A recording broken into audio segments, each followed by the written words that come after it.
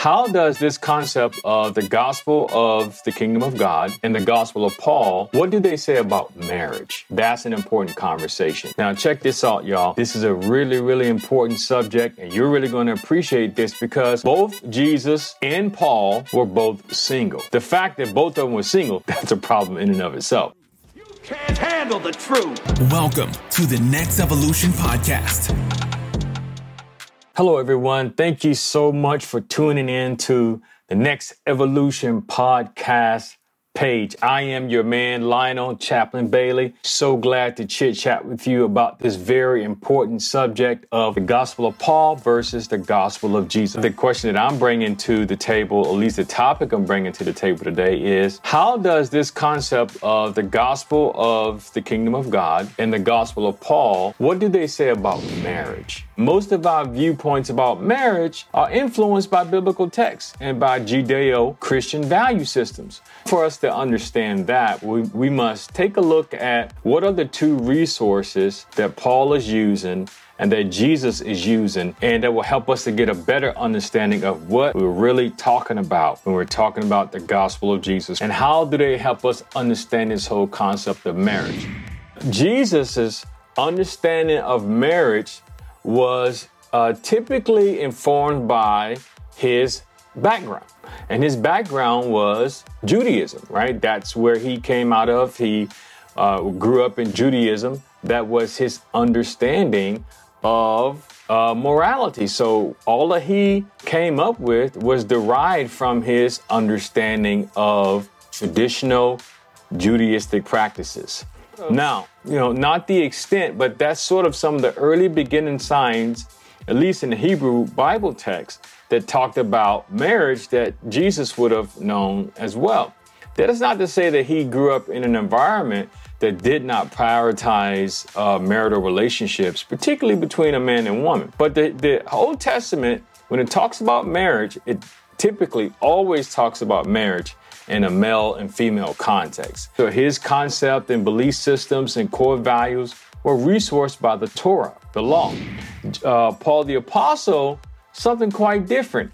His concept came primarily by the authority that he had wielded, as well as his connection with the beginning and starting of the early Christian movement in the first century. So really focused on discipline. He focused on rules, authority, and basically the hierarchy of the church. So when we talk about Paul the Apostle and we talk about his gospel and the gospel of Jesus Christ and the differences, the important thing for us to keep in mind, both had some things to say about marriage, but not a lot of things to say about marriage. Okay, so I give you a good example of what some of that historical belief system as it related to marriage would have popped up in Jesus's background. So one, polygamy was a big deal during his time. All right. Number two, Jesus would have been acutely aware that Abraham in the Bible had more than one wife. David had many wives. Solomon had many wives. And the list goes on and on. Noah, right? The list goes on and on to show that polygamy in the Old Testament was kicking off. and it was something that was practiced not only in Judaic religious perspectives, but it was also practiced by those who did not practice Judaism. Polygamy was practiced by those as well.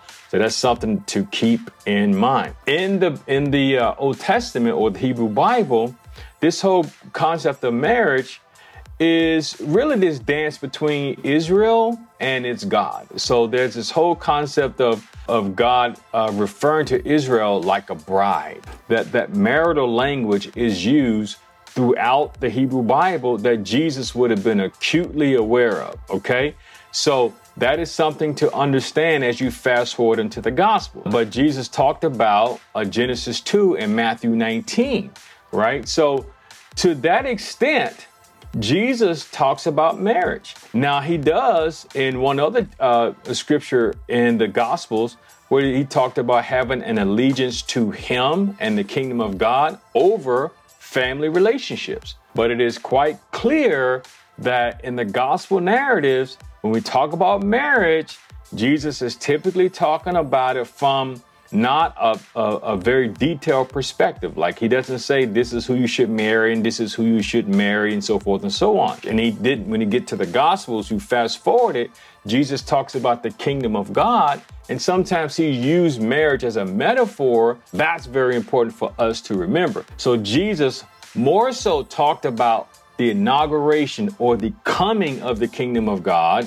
and used marriage not as his main teaching point, but use marriage to describe the kingdom of God. People can't just take the Bible and can't take Jesus' main goal, which was the kingdom of God, how God is coming to earth and how God is meaning to bring everything all together and create something new. He used marriage as a metaphor to help explain what his mission was, not so much as a teaching ethic. Boom, got that? All right, now let's talk about Paul. But Paul gave us an example of marriage and the marital relationship in Ephesians chapter 5. Paul sort of used marriage as a last resort in some instances to keep you from burning from lust. Yeah, that's awkward, but that's essentially what he did. He said it's better to marry than to burn.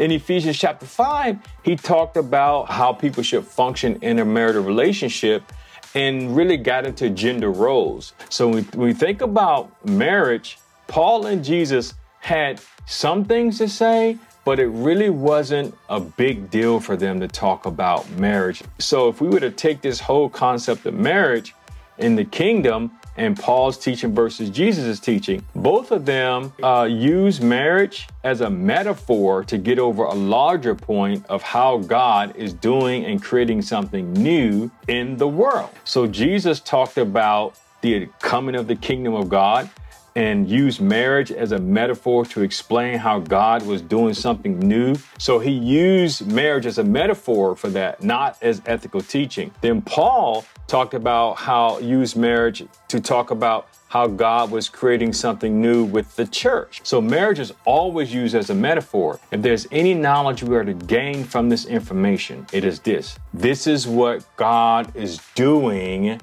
anew, creating something new in the world, creating a new way of living, creating a new way of being, creating a new way of relating to one another. And this is important because there are people out there who are trying to understand who should I marry and where should I marry, what person should I marry, and what are the guidelines for marriage. And that's all fine and dandy. But when you talk about the biblical text, a lot of that stuff is cultural, right? A lot of what marriage was understood as, even in the Hebrew Bible with Paul, is cultural based. So that's important so that we don't use these stories out of context, all right? That's what I wanted to share with you guys today. I hope you enjoyed that information and you would use it to help grow your life, to get a better understanding of this whole concept of marriage from a scriptural standpoint. And don't be held captive by people who will use these verses and use these texts to misinform you about marriage, right? When it came to divorce, and I'll talk about that in another video. We're not going to talk about divorce right now. We'll do that later.